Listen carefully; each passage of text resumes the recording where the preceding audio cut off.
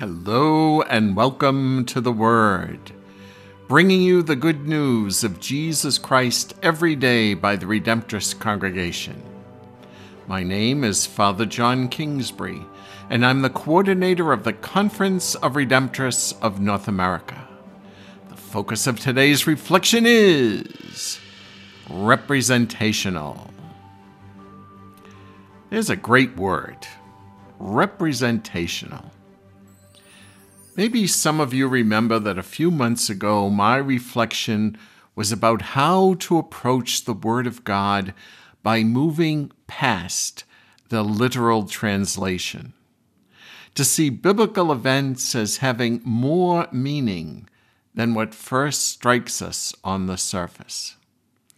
Today's gospel is a great example of what I was talking about.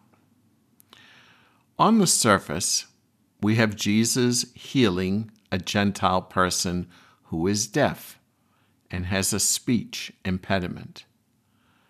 But this person represents far more than a single individual who is in need of healing. In fact, the entire Gentile community is deaf to the Word of God and in need of healing. The entire Gentile community has a speech impediment, meaning they are talking without the benefit of the gospel message and gospel values. This healing is representational of what Jesus has come to earth to do. Jesus is going to heal people of their deafness by proclaiming the good news to them.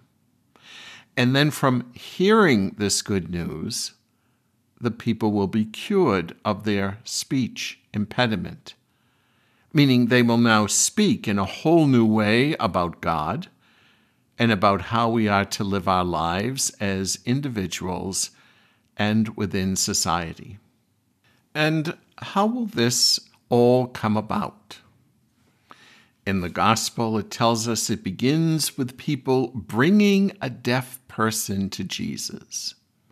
So there is a need for us to bring others to Christ, others who are not familiar with the Word of God. And we can do this by prayers of petition, raising up a person to God in prayer.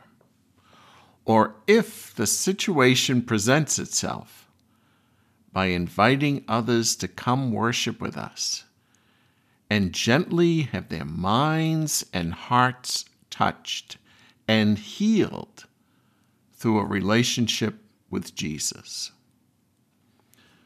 We began with a simple healing story in today's gospel and found it representational of the entire ministry of Jesus to the world and our task in supporting his healing presence.